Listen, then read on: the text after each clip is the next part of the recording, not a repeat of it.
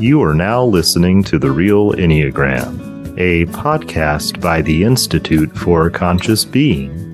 To learn more about the Institute and its offerings, visit theicb.info. That's theicb.info. And now, here are your hosts, Dr. Joe Howell and Nanette Moodium.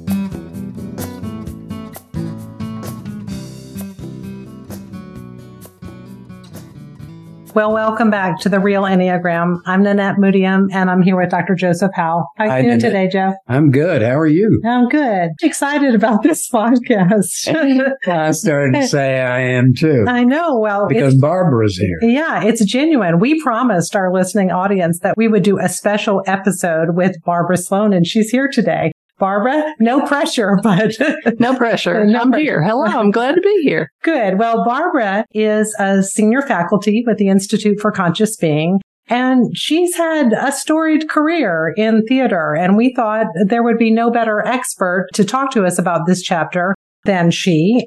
She's written a book called Theater is My Life. It's daily devotional, isn't it, Barbara? So it is. You can read a whole year about how theater is your life. Yes. So tell me, Barbara, and tell the audience about your career a little bit and about maybe why you wrote this book. And then we'll talk about the Enneatypes and theater. Sure. Okay. Yeah, I taught theater at Stanford for 25 years, Stanford University here in Birmingham. And I went to the American Village down in Montevallo and helped develop a historical reenactment program with them. And I served as a executive director of the Seasoned Performers, a senior adult theater company. So this has really been a lifelong passion. Yes, it has. Yeah. Yes. And that propelled you to write this book, I assume. Yes, it did. I had all these theater quotes, play quotes rolling around in my head, and they come out at funny times in my life, and I thought I'd just write about it in the form of a daily meditation. That's beautiful. I love how you brought those two together. So, well, this chapter, I love this chapter because I think when you look at the Enneagram and you think about it in art or in life or in cinema, I mean, you can Google these things too, and it will come up, people's ideas about what we think Enneagram types they are, which we're actually really not supposed to type people. I know, Dr. Joe. So we can't decide what someone's motivation is, but you can prognosticate. You can prognosticate. Okay.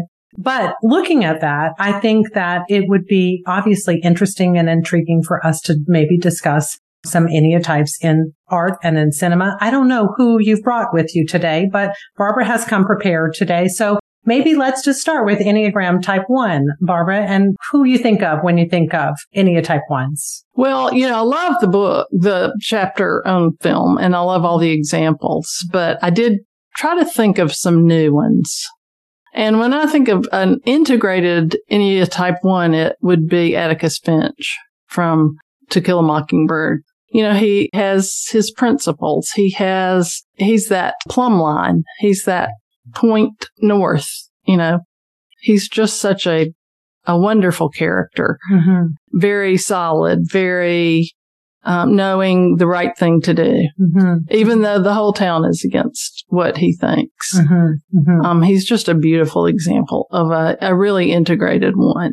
And it's interesting that you started with an integrated one, and I'm glad that we can see from that perspective. But it is funny that sometimes it's easier to spot somebody when they're in an unconscious state or in a disintegrated state. Sure. And so do you have any disintegrated types that you would think of as a type 1? Well, I'm not thinking she's always disintegrated, but Hermione in the Harry Potter series is very much a 1. Always raising her hand. She knows the answer. She's the one that everybody else looks to for the correct answer because she always knows the right thing. She's a little obnoxious, and that's what happens with some ones when they know it all. Yes. It's a lot of pressure to know it all. And, yes, it is. And as someone who has a lot of 1s in her life, I definitely feel for the pressure that they are under all the time to have all the answers. Yes. So, Joe, did you want to add anything to that?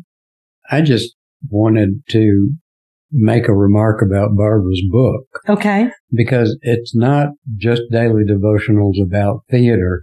She ties her own personal life into what the theater has taught her about the spiritual life. Mm-hmm. These are meditations and devotionals that Barbara takes theater and writers who have explored all of these truths. And each day of the year, you get to participate in some of the truths of these authors in relationship to how Barbara has sometimes made a show of that author's play. Sometimes her own introspection about what that play has said to the world. Sometimes they're humorous. Sometimes they're tragic. Sometimes they're comedy. But they are a compendium of wonderful stories and reflections regarding these truths. And I just can't wait to hear what else you're going to say about the other characters you've picked to represent some of these ego types. Well, and I was also thinking while you were saying that, I think that some of this speaks to the depth and the wisdom that is in the staff and faculty of the Institute. So certainly, if you find this conversation intriguing and also the guests that we have, that we'd certainly invite you to participate. So let us continue then. Let's look at Enneagram Type 2, Barbara. Tell us about that. Let's do, but before we go to that, I do want to say, it's so interesting that to me, the Enneagram and the arts do some of the same thing. They're both ways we can plumb the depths of wisdom.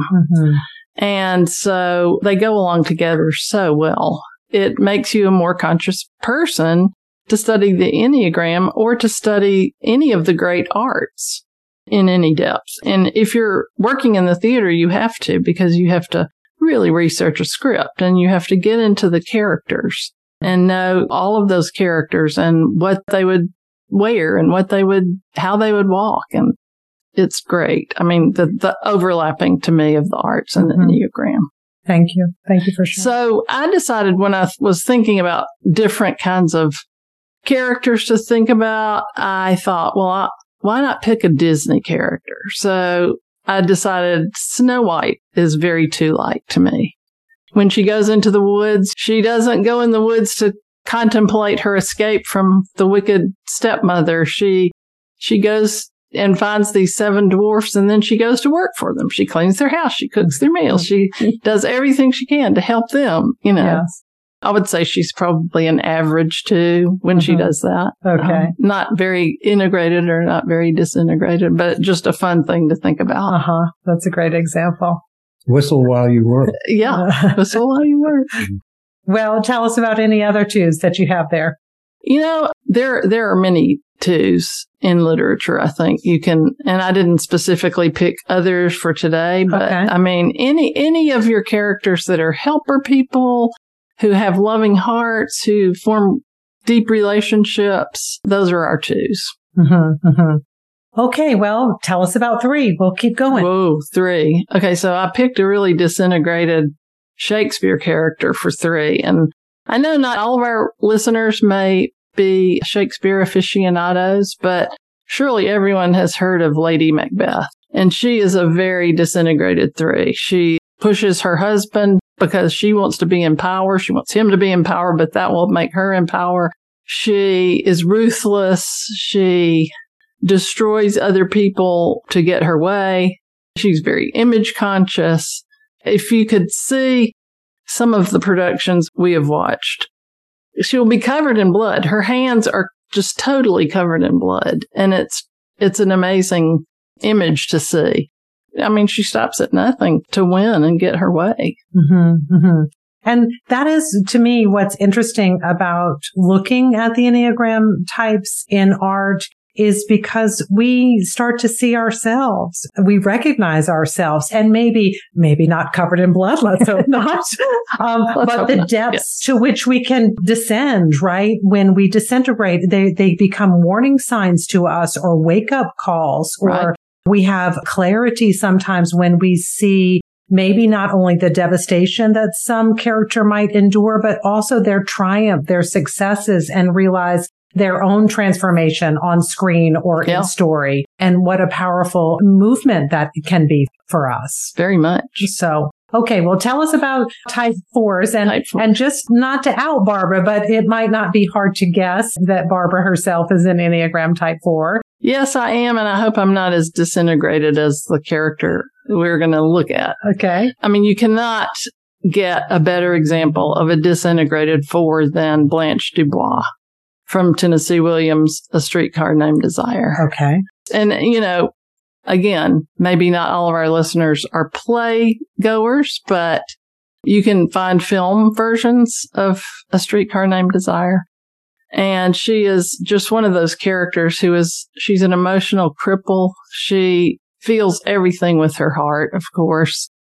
I mean, she's vain and self-centered. So she has a 3-wing somewhat because she is hoping for the best for herself, but she just can't make it. She's totally disintegrated. She drinks. She tries to hide that. She's just a totally disintegrated 4. Mm-hmm, mm-hmm. And that's the part where you can have such an awareness when you see a character. Oh, yeah. And see the warning signs if you yourself are a type 4 to the depths that you could go. And I think that's why story is so impactful. Well, I would hope, too, that anyone, even if they're not a 4, can see that she is totally disintegrated and gets worse and worse till the end. Yeah. Okay, so let's move on to type 5. Type 5, I picked a really good one because this character starts out disintegrated, but becomes very integrated by the end. And that is Ebenezer Scrooge from A Christmas Carol. And I know everybody knows that story. And if you don't, just turn your television on at Christmas time. He's a very private person. He hoards. He doesn't want to know anybody. He doesn't have friends. But then when the different spirits come and show him, it's really like a 3D going back to your backyard and discovering your soul child. But it's 3D. It's not just you sitting there scribbling it out on a piece of paper. He goes back to his childhood. The spirit takes him back there. And through that and the Christmas present and then seeing what the future is going to be like, because if he keeps acting the way he does and just diminishing other people and not having relationships, he sees that little tiny Tim is going to die. He becomes a very integrated 8 and begins to help tiny Tim at the end, becomes his second grandfather, really. But it's interesting that you picked this story to me because I think about maybe what are some timeless and very compelling stories that we all resonate actually show this transformation, that you see how people can evolve and grow and develop. And if that's not what we're ultimately very often rooting for when we watch characters in story. Yeah, absolutely. So, okay, well, moving on, tell us about type 6. Type 6, my favorite is Bilbo Baggins from The Hobbit and The Lord of the Rings. He loves his home. He's the typical hobbit who wants to stay home, but he likes to have people around him. When the dwarves come, he really is worried. He gets anxious about going off on an adventure, but he looks to his authority figure, Gandalf, and says, okay, I'll do this because my authority figure tells me to. And in the end, he becomes more and more integrated as he ages, as we all do. Mm-hmm. Great example. I like that. Okay, so tell us about type 7. Type 7 is a more modern example. It is from Ted Lasso, and it is Ted Lasso from the Apple TV series. Mm-hmm. Ted he's going through a divorce. He's going through a lot of pain. He doesn't want to face it. He's always joking. He likes to party with his friends and some of the players on the soccer team, but he's very integrated by the end of the show as well. He becomes very integrated as he goes along. He starts facing that pain. He goes even through therapy with a sports trainer and consultant. Ted Lasso is definitely one of those most compelling series that I think people really have gravitated to the positivity of that story and really all the characters and their development. We could probably do a whole Enneagram. Oh, you can. Yeah. I mean, Rebecca has to be a 1. Yeah. Keely has to be a 3. You know, you can just go on and on. Yeah. They're all there. That could be our next special with you, Barbara. Ted Lasso and the Enneagram types. Okay. Yes. Type 8. This will have to be a good one. Oh, well, it's Voldemort. I mean, how can you get more 8 than Voldemort? Or he who cannot be named in the Harry Potter series? Yes, of course. Yes. He's powerful. He seeks power to the point that he becomes evil and is totally possessed by just wanting to be in control of everybody. He's a very commanding figure and everybody's scared of him, just like we are of a lot of 8s. It's a sad story, obviously, of what can happen when we don't progress, when we don't do the work. And yes. A reminder of what can happen. Yeah. So can you think of any positive 8s for those 8s who might be out there? Let's go back to Ted Lasso. It would be Roy Kent, who definitely becomes more and more integrated. I mean, when he first starts out in this series, he is unhealthy as you could possibly be and just really progresses amazingly through the series. Yes. And so by the end is serving the team really in that type 2 essence. Absolutely. In a beautiful way. So, okay. And rounding out the Enneatypes. Okay. We finally get to 9. Yeah. And it had to be the most fun one, I think, that I could think of. And that's Winnie the Pooh. Winnie the Pooh is just the ultimate 9. He loves everybody. He wants the woods to be the most perfect little place. And he's always up and helping other people. And he likes to eat honey. And there's this great quote that I brought because it's just great. When you wake up in the morning, Pooh, said Piglet at last, what's the first thing you say to yourself? What's for breakfast? Said Pooh. What do you say, Piglet? I say, I wonder what exciting thing is going to happen today, said Piglet. Pooh nodded thoughtfully. It's the same thing, he said. As an ego type 9, I'm going to have to agree. Yeah. But Joe, tell me how you thought listening to these today. Well, they're very well thought out. I appreciate them. Barbara, you must have a lot more pairings of ego types with actual characters from books and magazines and articles and plays. Swinging back to your book, they mention a lot of them.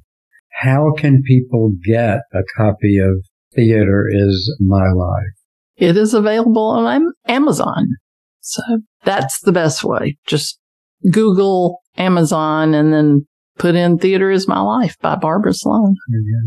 So I think that, again, as I sat and listened to you, I could, especially when you were talking about Blanche Dubois. By the way, who played her in that movie? It was Vivian Leigh.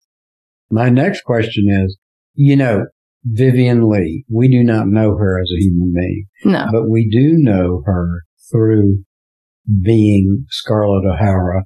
And then, of course, Blanche Dubois and several other things she did.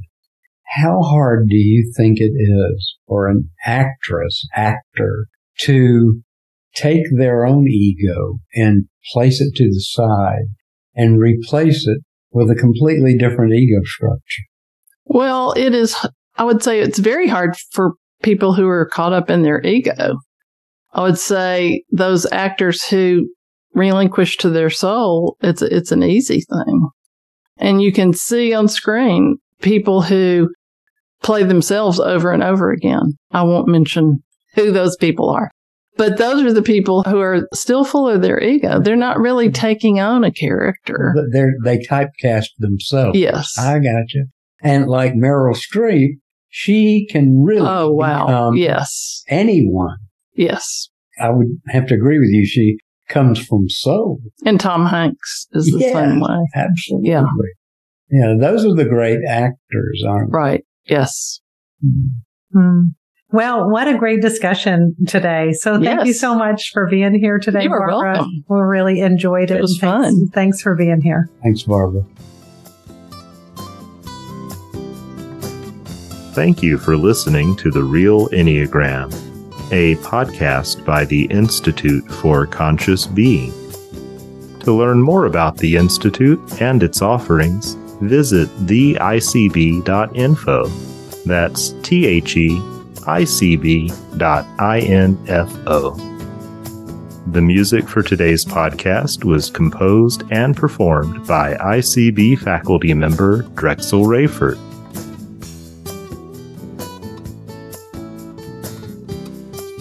Thanks for listening today. We hope you liked what you heard. If you did, please subscribe, leave a review, and share this with your friends and family.